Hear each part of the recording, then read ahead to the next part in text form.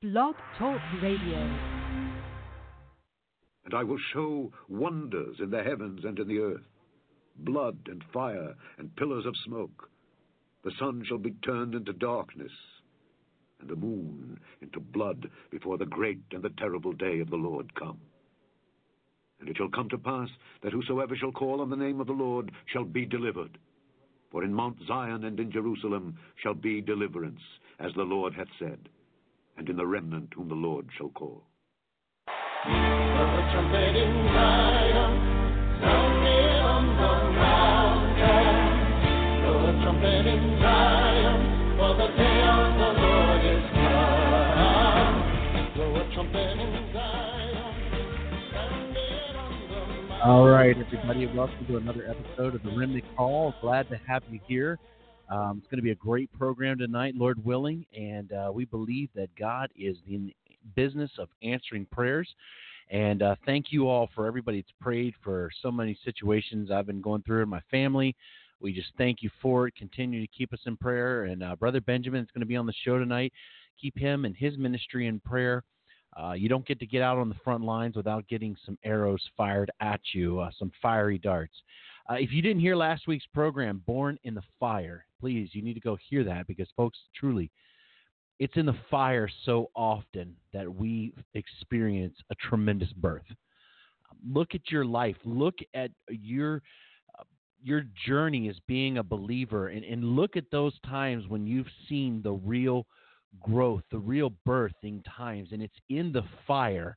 And it's in those moments that you come out and you realize that God was doing something that without that, you would have never seen happen. And it's so easy when you get through it to look back and say, wow, that's amazing.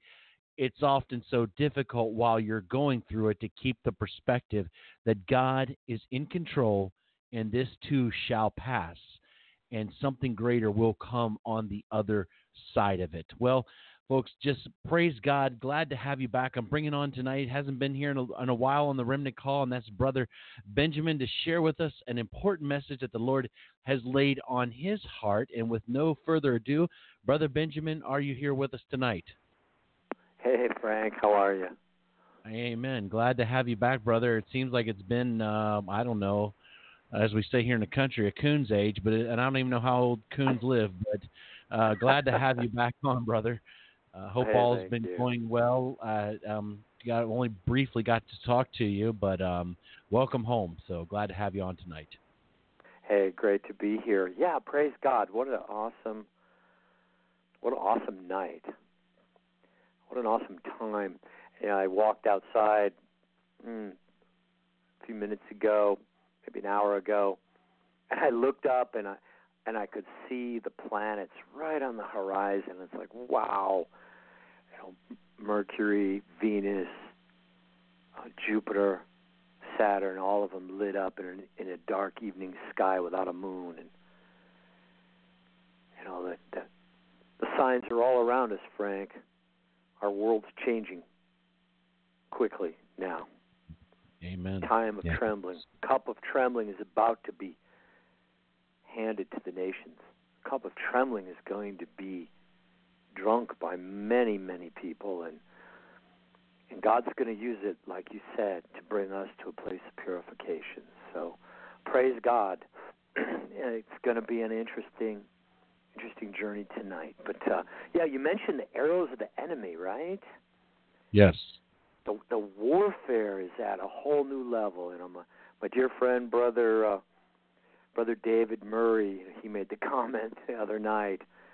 Brother, the arrows, they darkened the sky and they blocked out the sun. I mean, that's the level of warfare that's going on now, Frank. The arrows, so numerous, they literally can block the sun. Brother, we are not consumed. Hallelujah. Amen. We're looking forward to the day that sky is peeled back like a scroll, brother, and it's coming. Yes. And hallelujah.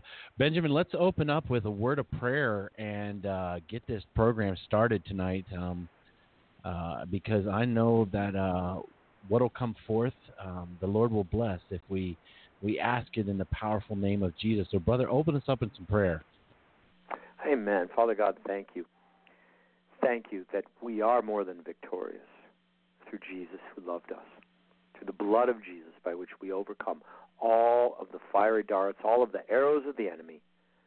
We overcome the red dragon, we overcome the world, and we overcome our own flesh. And Father God, we lift up this program to the edification of the saints and the glorification of our Lord and King, Jesus Christ.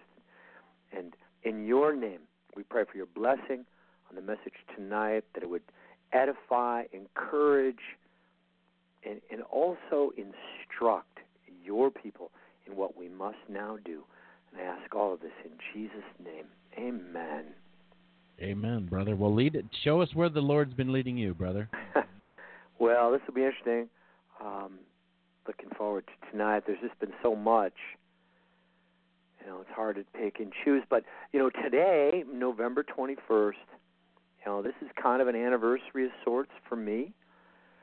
It was this day, 23 years ago, in November of 1996, where I had been praying for a solid year, almost an entire year. Lord, show me the end of this matter. And I was running all that money on Wall Street, and it was this day, in the evening, right about this time, that the Lord answered my prayer, and he showed me the end of the matter, and I was translated into the future, Frank. And I was given a taste of the cup of trembling that's coming. And I drank from that cup among an astonished people. And the cup of the fury of God was poured out, and judgment began in the house of the Lord. And I'm telling you, it was a fearful thing. I was trembling for the next 7 days when the Lord brought me back into the time, the current time, the present time of 1996. Frank, I could not stop trembling for 7 days. I couldn't even talk about what I'd seen, or I would break down weeping. Amen. And that was 23 years ago, brother. I remember I saw the judgment coming on the church. I saw the persecution about to break forth in the land. I saw a church of Christian people that were astonished. They didn't know what to make of this.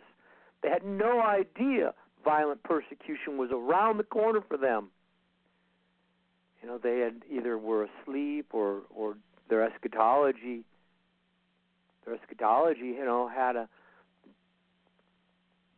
Had them believing they were just going to be exempt. But the Church of God is where the judgment begins. And that judgment involves the cup of trembling. We're going to get into that tonight. But, November 21st, 40 days after my 40th birthday in the year 1996, I heard from the Lord. He showed me the end of the matter for most Christians in America. Brother, that was a difficult thing to experience, because I was taken to the death camps. I was translated into them. I couldn't remember I'd been in my living room, Frank. Next thing I know, I'm being in-processed into one of these FEMA camps, and they're taking my children.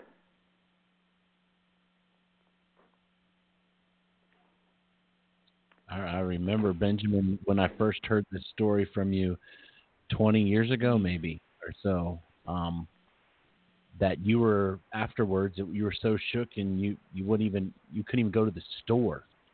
You were afraid. Oh, yeah. Yeah, the Lord allowed me to live in really what I believed was the time of the tribulation for the next 7 days. And, yeah, I wouldn't move without prayer. I would not move without the direction of God. Now, I wasn't in the Great Tribulation. It was just sort of a dry run for me. I was in 1996, but, Frank, the very first night, I'm telling you, the kingdom of hell gathered around my home, and I heard them howling in the night. Brother, I went out the next day, and the footprints of these monsters were in my backyard. I mean, it was like dinosaurs or something had showed up. I mean, huge footprints with claw prints into the ground. I never told anybody about that, but I mean, the dogs at Doom were howling, Frank. And I was walking it out, brother, and I'm telling you, if I wasn't ready, and it blew me away. You know, and I thank God for the dry run that I had at the judgment that's coming. But you know, I look to the admonition of the Spirit of God, and it was within the next week. The Lord woke me up in the morning, and He told me to get up and to call a man that I worked with. He said, I want you to call Doug, tell him to get up and pray, for the days of ease are ending soon. And I'm thinking, you know, it's 4 a.m.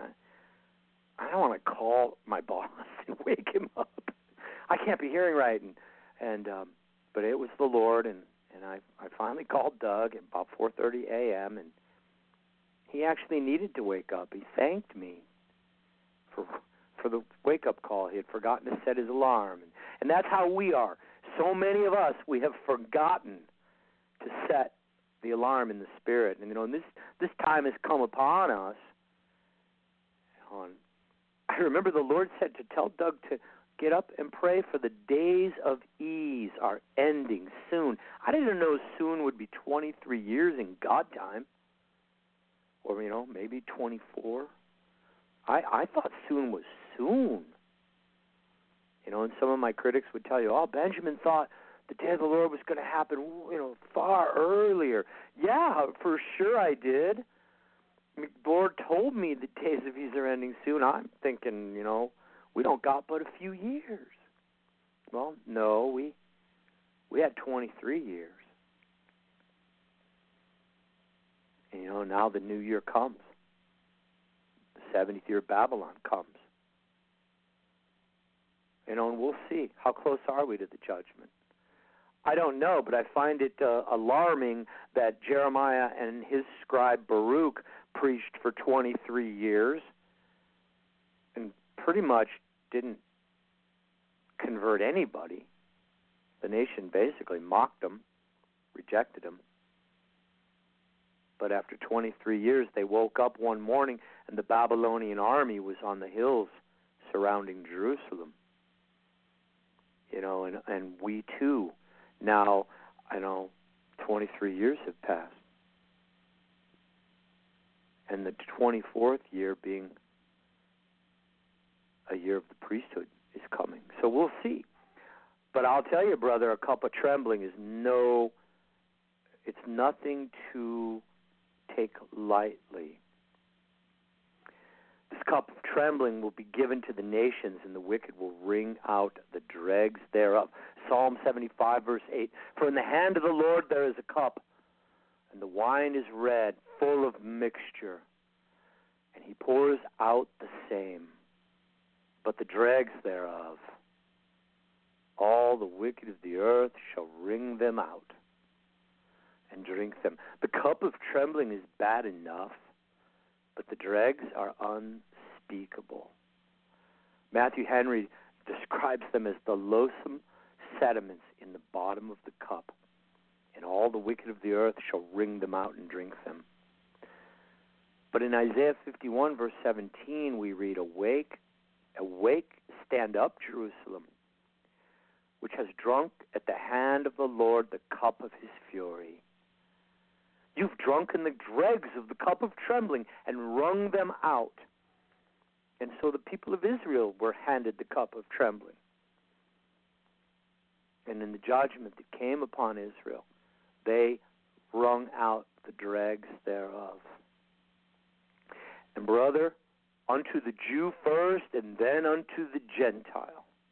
You know, and I think of this cup of trembling, you know, being translated into the death camps and experiencing it. It was not a vision.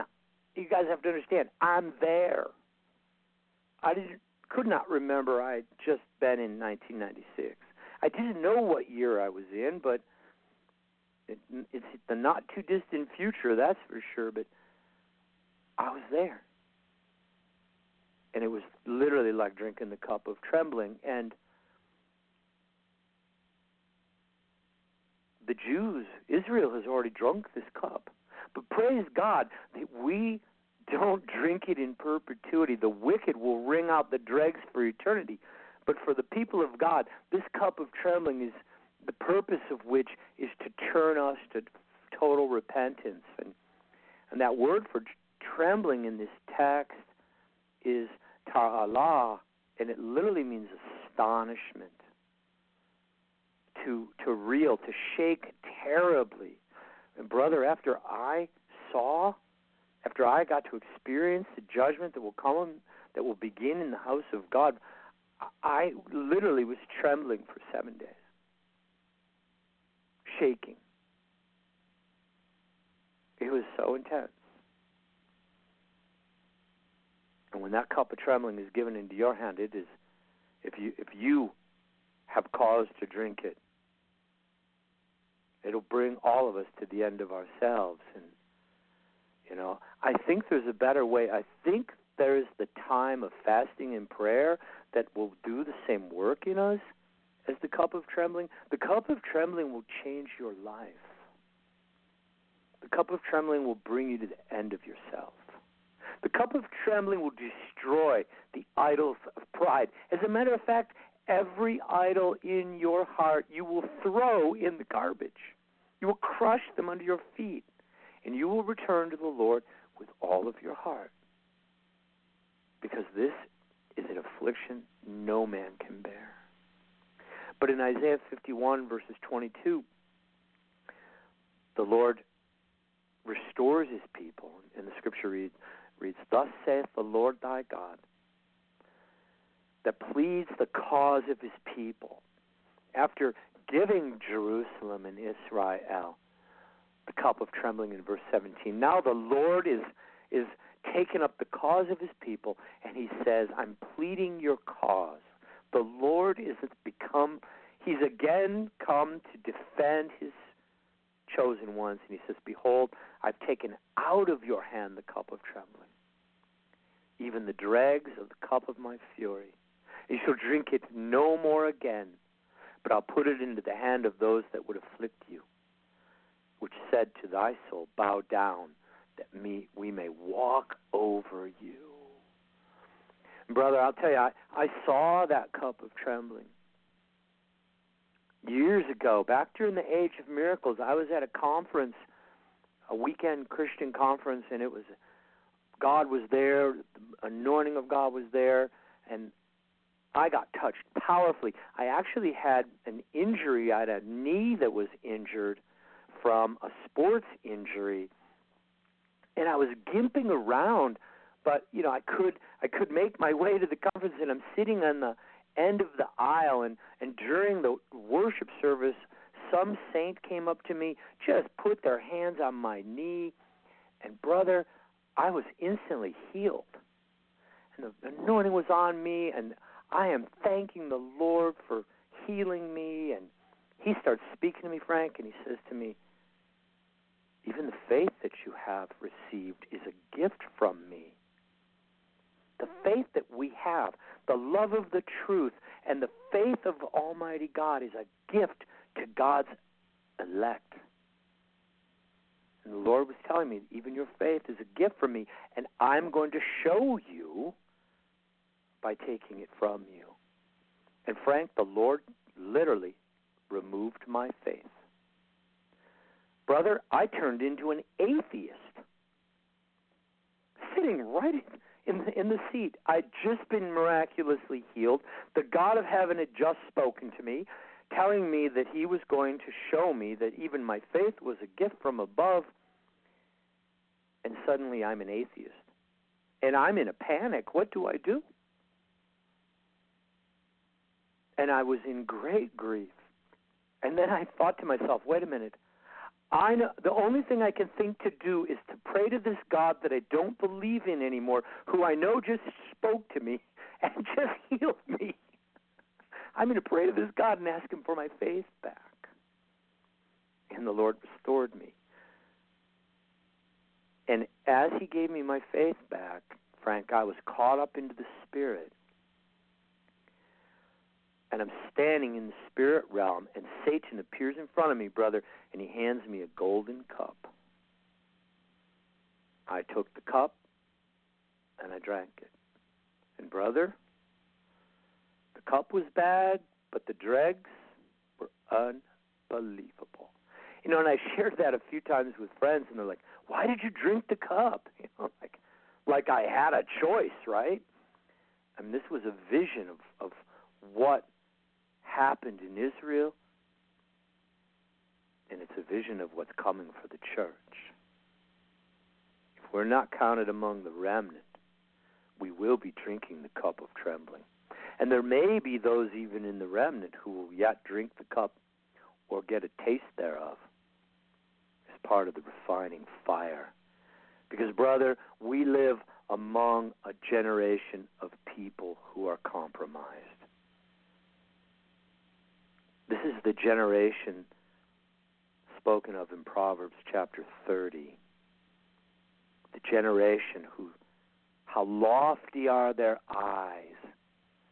Their eyes are lifted up, and yet they are not yet purified.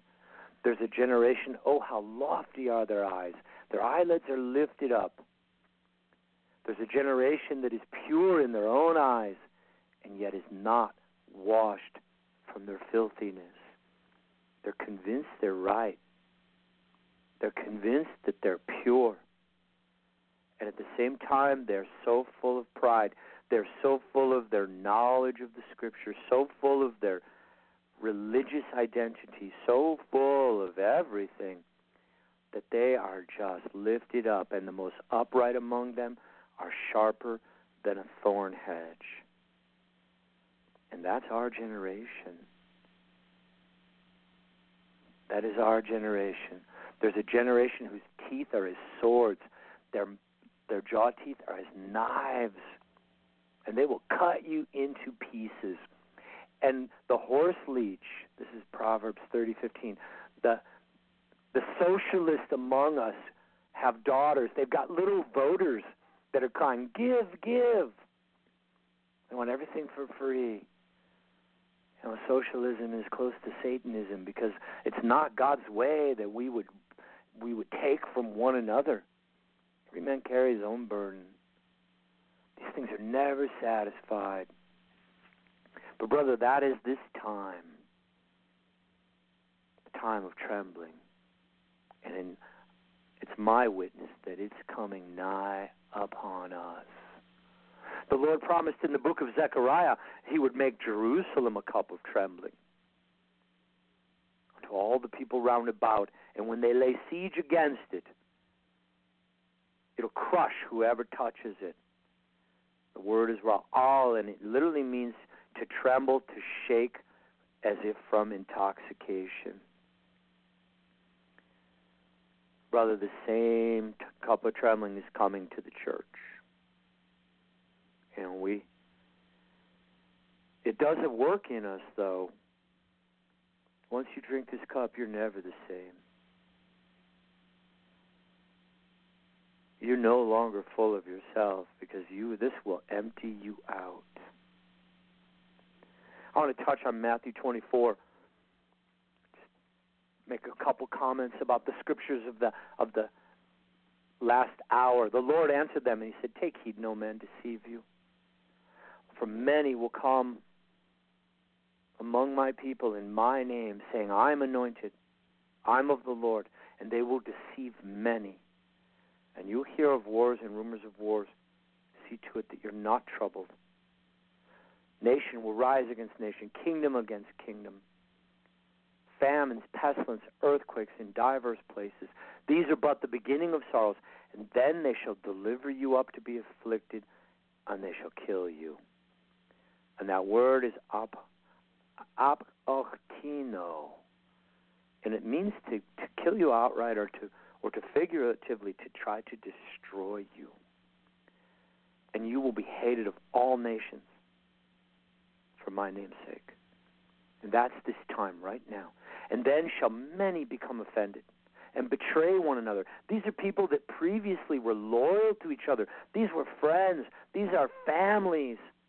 These are members of the same covenant community, the same church, the same groups. But now, many of them, and the word is polis, and it means the vast majority, they're going to become offended. Offenses will be given and offenses will be received. And in their offense, they will betray each other. They will hate each other. They will want to destroy each other. And because iniquity abounds, the love of many will wax cold now. And, we see the iniquity. It's everywhere. Our society is turned over to darkness. Who could have even imagined it would be this bad?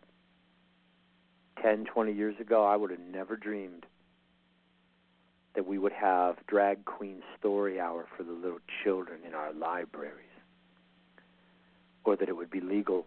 People would be discussing whether it should be legal to kill a full-term baby after its birth and call it an abortion. Because of the iniquity in the land, because of the defilement in the land, and because so many lives are defiled in this hour, the love of many will wax cold. And that word for love is agape. The agape love that comes forth from the Spirit of God, from the fruit of the Holy Spirit, is going to wax cold. It's going to depart. And that word for waxing cold is suko, and it actually literally means the reduction of temperature that occurs by evaporation. As the anointing dries up, as the anointing of the Spirit of God literally evaporates from the hardened heart, that process of the anointing leaving does a spiritual heat transference, and the heart chills and turns cold as ice. And it begins to wax cold. And in that place, offenses are received. Offenses are carried. Offenses are buried deep in the unconscious and the divided recesses of our mind. And those offenses that are carried and borne are soon shared. And they're laid on one another. And that process is actually the work of the breaking of the seals of the book of Revelation. We have a very rigid, typically people have these rigid understanding of how the prophetic picture will unfold, but in reality, these prophecies are being fulfilled in ways we don't always perceive. Revelation 6, verse 4, and there went out another horse that was red. And, of course, that's the reds, and it's the horse of the red dragon. And power was given to him that sat thereon, the rider of the red horse, to take peace from the earth, and that they should kill one another, and that there would be given unto him a great sword. And, of course, peace is being taken from the earth even now. Wars are breaking out in conflicts, protests, riots. But this red horse is also manifesting on a personal level. He's taking peace. And that word for peace actually means unity, oneness. He's separating. He's dividing households, churches, friendships, relationships. The red horse of conflict is coming forth to bring war and to bring hatred and division, first on an interpersonal level, before it manifests in all of the nations.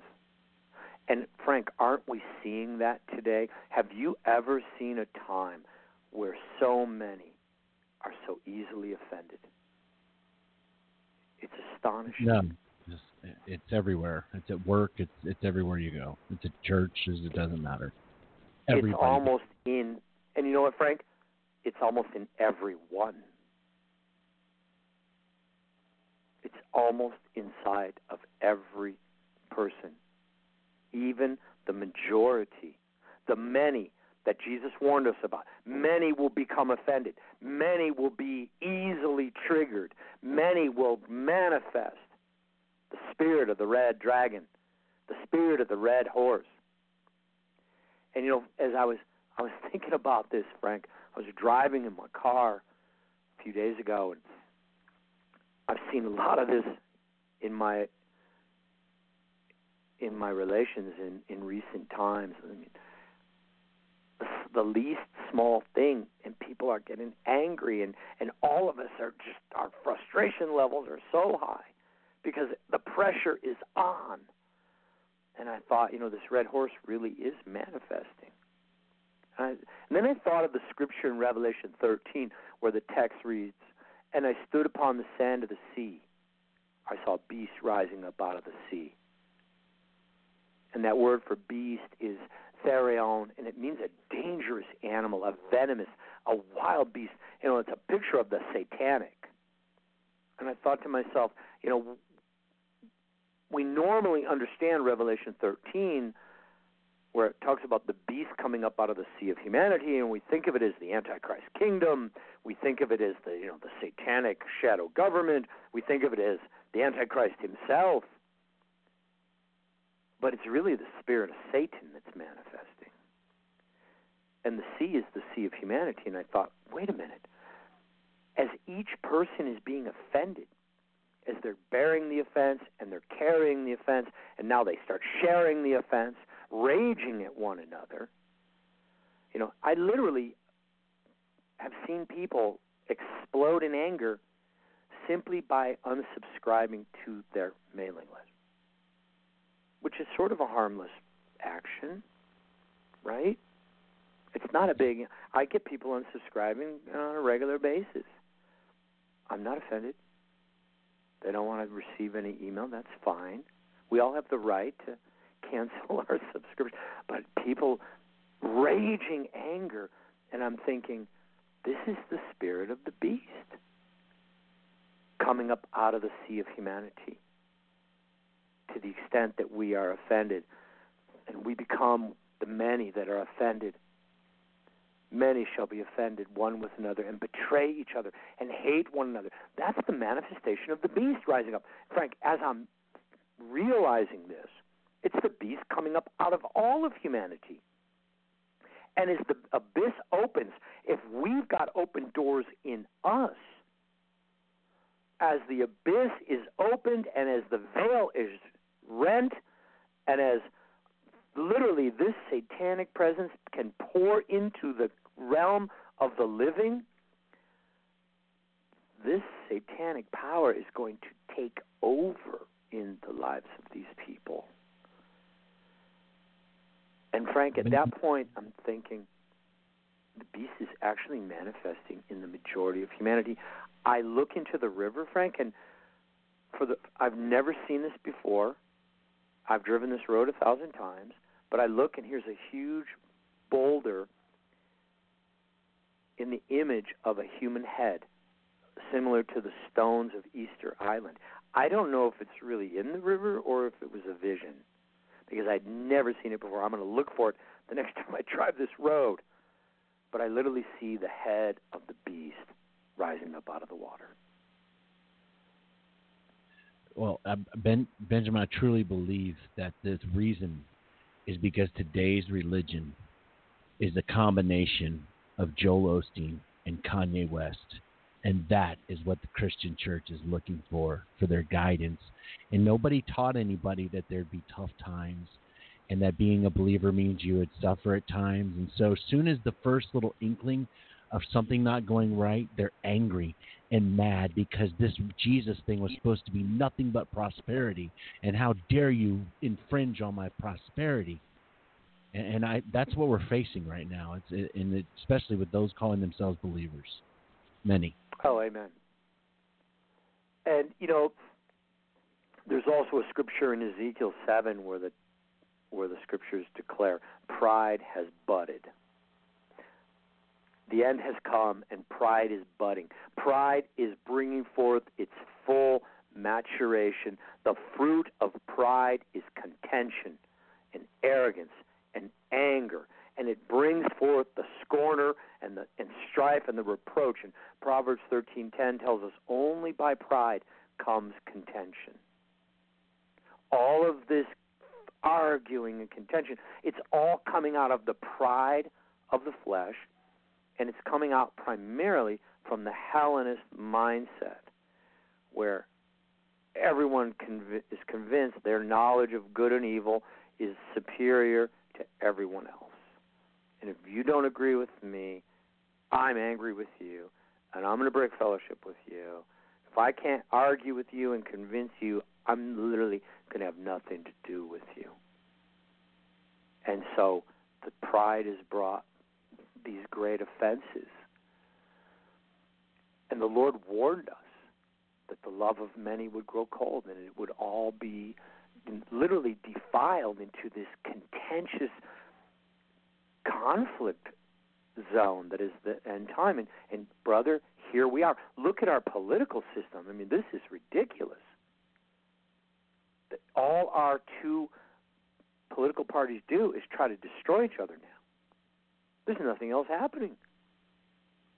The entire focus is to tear down the government. You know, and that's, of course, by design as a precursor to the war ultimately going to the full throttle against our country. Actually, if you read Jeremiah 50:51, the last prophecy is that there will be ruler against ruler in the land of Babylon. Jump over there. Yeah, it's in Jeremiah 51, verse 46. And lest your heart faint, you will hear a rumor in the land. A rumor will come in 1 year. Okay, the 70-year reign of Babylon is ending, and maybe it's 2018. There's a rumor. And after that, in another year shall come a rumor. Well, maybe it's 2019.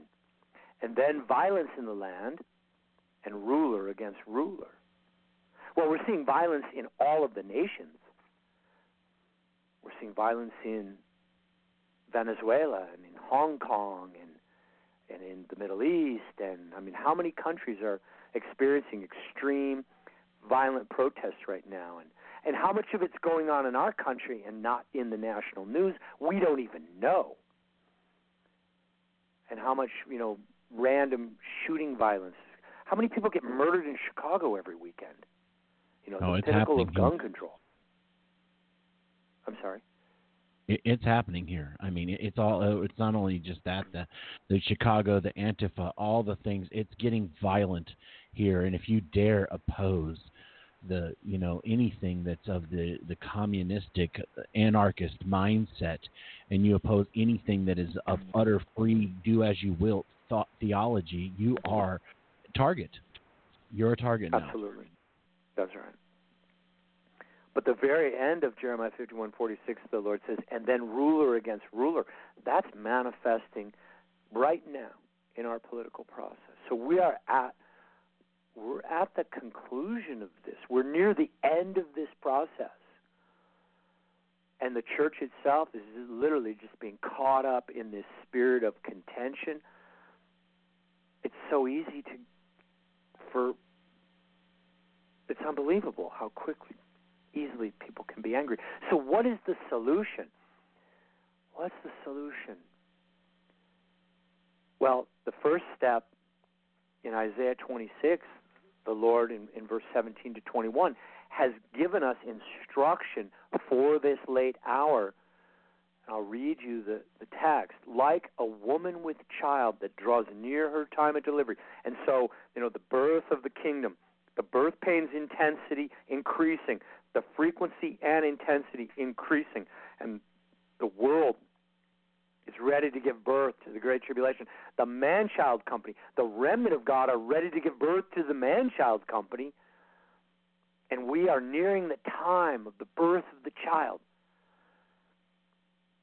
And we're in pain and crying out in pain. So we are in thy sight, O Lord. We've been with child. We've been in pain. We have, as it were, brought forth wind. We've not wrought any deliverance in the earth. Neither have the inhabitants of the world fallen. Here the Lord is picturing for us that the church in this time is not accomplishing anything. We haven't wrought any deliverance. Deliverance ministries that don't bring any deliverance. An ineffectual time chaos everywhere, confusion everywhere. So many voices, so many prophets, so many people having, so many crazy teachings and crazy visits. Pink-haired prophets claiming to be translated into heaven almost daily, right? Christians drawing magic circles in their living room so they have a portal for their God to come through. Don't do that at home, saints. Bind that Christian witchcraft spirit in Jesus' name. But a time of such confusion and no victory, no deliverance in the land. And the scripture goes on and says, thy dead men shall live. Death is coming, but even the dead will live when the Lord returns. Together with my dead body shall they arise. Awake and sing, you that dwell in the dust. The time of the resurrection is upon us. For thy dew is as the dew of herbs, and the earth will cast out its dead. That's in the book of Revelation.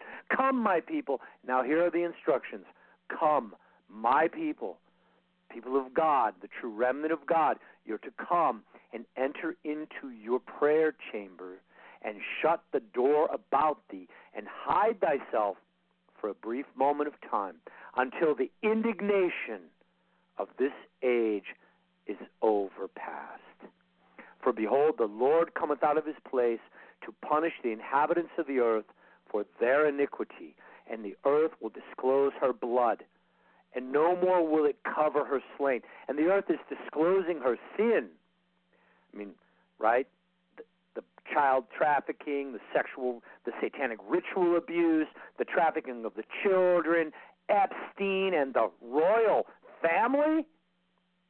Gee, I wonder why such evil being disclosed right before your eyes. And yet the Lord's admonition to his remnant is to enter into your chambers. Why? Why is God telling the people to go into your prayer chambers and close the door? Separate yourself from the scorners. Separate yourself from the contention and from the chaos and from all of the noise. Quiet yourself. There's work to do in our own hearts. And that work has to do with preparing us for the time that is ahead.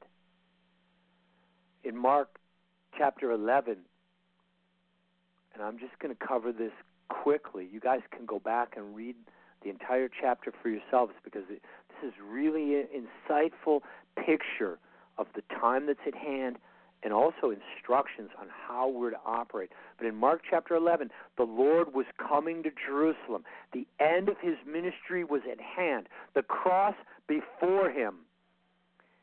And as he came near to Jerusalem and to the Mount of Olives, he sent his disciples into the village where he said, there you will find a colt tied up. And so in that colt that he rode on, as he entered Jerusalem in the triumphant entry, that's a picture of the remnant. And at this point in time, that colt was tied up at a place where two ways meet. And so, too, the bondage, the spiritual bondage that has come upon both the church that is really the Laodicean era, the church of the Laodicean era, and the same bondage that's come, that exists in the people of Israel as well. Bound spiritually, free in the flesh, but bound in the spirit. God's about to release that and use a remnant of people, even as he used that colt, to triumphantly present himself both to the religious leaders and to the world. And so the Lord, as he entered Jerusalem on the triumphant entry, he entered into the city and he went to the temple. This is Mark 11:11. And when he had looked around about upon all things, the Lord entered the temple and he looked around, he looked about, and he perceived everything that was happening in the religious system of his day. And it says, and now the evening had come. And so the Lord didn't do anything. He didn't say anything. He just left and he went unto Bethany with the 12. And in the morning, they were coming again from Bethany And the Lord was headed back to Jerusalem, and now he was going to deal with what he'd seen the night before. He came upon a fig tree, and he was hungry. And seeing that it had leaves, he was hoping he would find perhaps something to eat. And it was not the time for the figs yet, but there would have been perhaps some unripened ones. And yet he found nothing. No figs, not even the beginning of the growth of fruit on this tree. And so the Lord literally cursed the tree. And he said, let no man eat fruit of thee hereafter forever. And his disciples heard it. This was a picture of the judgment which he would bring upon the nation and upon this religious system of the old covenant that was now fully apostate. And unto the Jew first, and then unto the Gentile. He came seeking fruit and found none. Branches bearing leaves, but no fruit at all. Today, in most Gentile churches, the branches don't even bear leaves anymore. The leaves have fallen to the ground. The branches are twice dead. And the bundling will soon begin. And then they will be cut off and burned in the fire. And I'm not suggesting people will lose their salvation. They're going to be purified through this fire that's coming if they belong to the Lord. And they're going to drink this cup of trembling. But I would warn you, there's a better way. Follow the admonition of Scripture. Enter into your prayer chamber. Begin seasons of fasting and prayer. Pray that the Lord would open doors for solemn assemblies where a small company of saints you could gather together, confess your sins one to another, pray for one another, and overcome the spirit of offense, which has given the enemy so much ground against all of us and rendered the church in many, many lives fruitless. So the Lord cursed the fig tree and said, there will no more fruit be eaten of thee forever. And then he went on to Jerusalem, and that's when he entered the temple and cast out the money changers. And he did this as one with authority because it was his house. It was his father's house, but as a son, he had the right of authority in that house. And, of course, that represents the Lord cleansing the temple, the Lord cleansing the lives of his people. And, of course, the scribes and the chief priests, they heard it, and they sought how they might kill him. They hated him because he spoke among them as an oracle of God, and he spoke with power. The living Rhema word of God had come, and he had been rejected by the men that ruled over the temple. The religious system being led by dead men. The rituals of the old covenant were now as dead as the dead men's bones that would be littering the ground 40 years hence. And then in the next morning, they passed by again, and Peter saw the fig tree, and he said, Lord, the tree which you cursed, it's withered away from the roots. And Jesus answered and said, have faith in God. For verily I say unto you, whatsoever you say to this mountain, be thou removed and cast it into the sea, and will not doubt in your heart, but believe these things which you have said will come to pass. You will have whatever you say. Therefore I say unto you, whatsoever you desire, pray, believe you receive them, and you shall have them. And when you stand praying, now the Lord just told us that we're supposed to operate in authority. Whatever is in your way, whatever is blocking, whatever is hindering the kingdom of God and opposing the will of God in your life, these are the mountains of satanic power. These are the 7 mountains of the beast. These are the high places of false worship. These are the high places of idolatry. These are the strongholds of the enemy against your life. And the Lord says to you, whenever you come up against one of these mountains, you have the authority to say unto this mountain, be thou removed and cast into the sea. Of course, the sea represents represents humanity. These satanic forces are going to be thrown right back into the sea of humanity, but they're going to be moved out of your way that you could pass unhindered and unopposed forward in the straight and narrow way of the Lord's road to the kingdom. But the Lord goes on and says, whatsoever you pray for, and of course this is subject to the will of God. The power of the kingdom is not so we can exercise the will of our flesh or to achieve the pleasures of our flesh.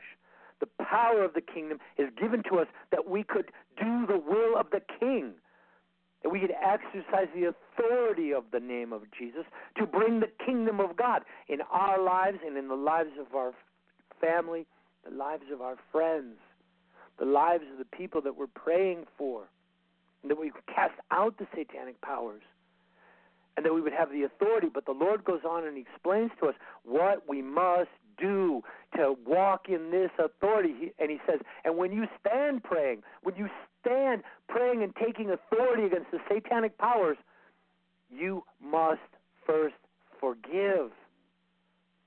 If you have aught against anyone, if you're carrying any offense, you must first forgive, that your Father also which is in heaven may forgive you your trespass. For if you do not forgive, neither will your Father which is in heaven forgive you your sin. Amen. Now, is the Lord telling us that believers are at risk of going to hell if they haven't perfectly forgiven? Well, some legalistically minded people might think so, but that's not the message here in the Scripture. What the Lord is saying is, if you haven't forgiven everything, at that point, you are still under some of your sin. And if you have not yet been forgiven all of your sin, it means the curse that came still operates with authority within you. And to the extent the curses have authority, your power in the kingdom will be restrained. Now, God intends for us to be forgiven of all of our sin. And each one of us is going to walk through the purging, purifying fires, or the times of solemn assemblies, or the times of fasting and prayer, whatever is required for us to come to the place of forgiveness, which requires us to come to the place where we forgive every offense against us. The Lord will order the circumstances to bring you to that place. And once we have forgiven all of the offenses we were carrying, then we will also be forgiven all of our own. And in that place of total forgiveness, we can break all the curses, the generational curses, the curses that came through the false prophetic words that we received by being deceived, the curses that came from our own foolish choices to follow the ways of the world, the flesh, and the devil, being deceived by all of this iniquity that is abounding around all of us. And in that place of total forgiveness, now we will operate unhindered, unopposed, with the authority to move these mountains. Jesus wasn't teaching that we would lose our salvation if we've not yet forgiven everyone, only that it would impact our authority. If we don't forgive, the enemy has a toehold in our flesh. And that hold, that hindrance, can cause doubt in our souls. It can bring doubt in our hearts. Our spirit man is born again and filled with the Holy Spirit. When we get saved, our spirit man is filled with the living Spirit of God. But our minds are not yet renewed. And our souls are not yet cleansed. And therefore our hearts are yet divided. Our spirit man is seeking the things of the kingdom. Our hearts and our minds, not yet renewed, are still bound by some of the lies of the world. And in that place, we are partially double-minded, and we therefore have little to no power in the kingdom, other than the power of the flesh to operate in the Hellenistic model, using our knowledge of good and evil, and argue and debate with one another about Scripture and doctrine and prophecy. So it is the issues of forgiveness that set us free and enable us to walk in the fullness of His anointing. And yet this is the hardest issue every one of us faces, because these areas of unforgiveness are buried deep within. And so we have to dig deep. In some of us, we actually have a split of our mind. There's a part of our memory that is actually under a denial veil. We can't even remember what happened. And that's the reason for the prayer and fasting, brothers and sisters. That's also the reason for the purifying fires that are coming. That's the reason for the furnace of affliction. God is going to take us through whatever is required to bring us to the place of total repentance and total forgiveness, that we will be totally cleansed and prepared for the wedding feast. Father God is going to save you, but some of the process is going to be very uncomfortable for your flesh. And for some of us, we may be drinking from the cup of trembling. But it came to pass. It doesn't come to stay in the life of the elect. And, if we really understood, if the Lord could show you what is ahead of you, if you continue on your current course, many of us would change directions and would suddenly take heed to the commandment in the book of Joel to begin fasting and praying and gathering in solemn assemblies. But alas, many, many people disregard the instructions of the Lord, and they force the Lord to literally do this work within them Himself, and that's what the cup of trembling is all about, and that's what the judgment that's coming in the house of the Lord. That's what it's here for. But to the remnant, I would encourage everybody, there's a better way, and we need not go through that purging fire. There's a remnant that will be redeemed, and then the rest of us are going to be purified in the fire. But even if we go through the fire that's coming, you guys, we're not going to hell for eternity. The judgment that's coming upon the church to purify the church is going to be in part, it's going to be in measure, and it may be more than we can handle, but it's only a portion of what awaits the wicked. And so in all of these things, we have reason to give thanks to the Lord. Even in His judgment of His people, God uses mercy.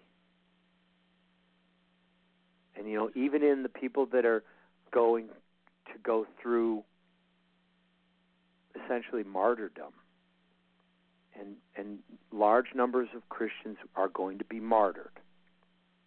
People who believe, people who are saved, people that people that we go to church with, perhaps even ourselves and our own families. Many of us are going to be martyred. But I got news for you. We don't go alone. The process of purging us only goes as far as the place of total repentance. And once we let go of all the idols, and once we forgive all of the iniquity, and once we release all the offenses and we take it all to the cross, at that point the Lord forgives us of everything, removes every curse, every hindrance off our lives, fills us with peace that passes understanding, and literally holds our hand through the time that is ahead. So, there's really no reason to fear anything other than the Lord. But the dark days are indeed coming quickly upon us, brothers and sisters. I would encourage each of you, search your hearts. Begin fasting and praying. If you have never fasted in prayer, if you've never spent any time fasting, and I'm talking about, more than skipping a single meal. I'm talking about day or days of fasting. If you've never done that, you are missing out on the most important part of the preparation of the remnant. And if you have been disciplined and diligent in fasting and in prayer, then I would encourage you, seek the Lord and ask Him to open doors for solemn assemblies, which are small group gatherings of saints who are serious about the day that is at hand, and they're serious about repenting, and they're seriously seeking the face of God, in a small group of saints who gather together, everybody fasting and praying in anticipation of gathering over a weekend or a few days of fasting and prayer, confessing your sins one to another, the men and the women separating into small groups. Brothers and sisters, if you do this, it will change your life. So be asking God to open those doors, and I encourage you, trust the Lord. He knows what He's doing, and He is capable of fulfilling His word, in which He said, I will protect that which is mine.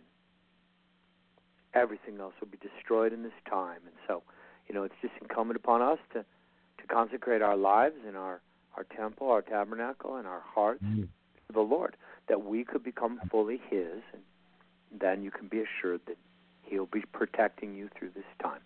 And for the many are then going to also be purified in the fire. Hallelujah. We get a crown of glory for not denying the Lord. So, praise God. Amen. Amen. And folks, just, one thing, sometimes it does feel like you're in a situation and you can't handle it. But it's at the moments like that you have to remember Scripture above emotion. The Lord promised to never give you more than you can handle. And you have to remember that. If Job had not remembered that, he would have took his wife's advice and cursed God and died. Okay? He didn't, but he didn't. He remembered the goodness of God even in his tribulation when he felt like he couldn't handle it. The disciples drank the cup. All of them. Look at how they died, the things they went through. But even Paul, through his life, as amazing as a believer as he was, the Lord was always helping to fine-tune Paul throughout his life, just like He does with us. And these times of judgment and testing and trial are to prepare you for these last days when everything's breaking loose, and that when the world's falling apart, then God uses you as a weapon for good in reaching people. You would be surprised, folks, what can happen, how fast this gospel will reach every single nation in a moment when everything falls apart. Folks, it's got to come down. That way the gospel will reach the hardest hit places, and God can use you. So right now, when you're suffering in that thing, remember, God is there. Brother Benjamin, I know you've been through times. I've been through times. We've all been through times when it seems like the almost lights out, and God always pulls us through. He always pulls us through. And folks, don't forget that. Never let your emotion override the promises that God has. Like Benjamin said, it will pass.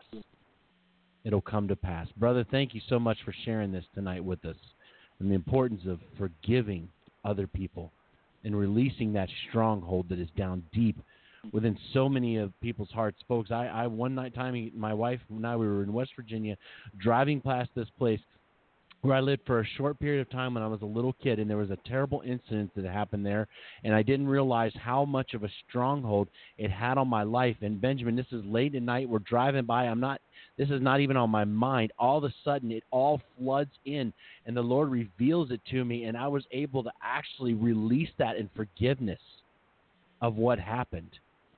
And it was hidden deep. I didn't even know it was in there. You know what I mean? And it was amazing, the release of what took place at that moment, brother. Thank you so much. We all have those areas we need to pray through and overcome. And hey, Frank, I would ask you, include the link to the Job message in the notes for the YouTube or whatever, so that people, after they hear this message, if they're so inclined, I think you might be really blessed to listen to the teaching on the prophetic meaning of the life of Job, and it's a great encouragement. And, Job went through a harder purging than pretty much any of us will see, and it's a great encouragement as well. Amen. And, brother, you were just recently on George Norrie's show, too, correct? Yeah, I was on Coast to Coast a couple weeks ago, yeah. All right, we'll include that also in the link on this program, how to find both of those episodes. I remember the Job episode. I actually remember where I was listening to that show back when you first did it on Omega Man. So, brother, I can remember that vividly. And so anyways, praise God. Thank you, Brother Benjamin. God bless you. Folks, don't give up. God has a work. This is all in His timing and His plan, and these hours of trial and tribulation will bring forth wonderful fruit. Not that cursed fruit. Wonderful fruit will come through, and God is going to accomplish it. So, brother, God bless you so much. God bless each one of you for listening. Check out the show links. Keep up with what's going on in Brother Benjamin's ministry, and this is Brother Frank and Brother Benjamin on the Remnant Call saying to everybody, good night and shalom.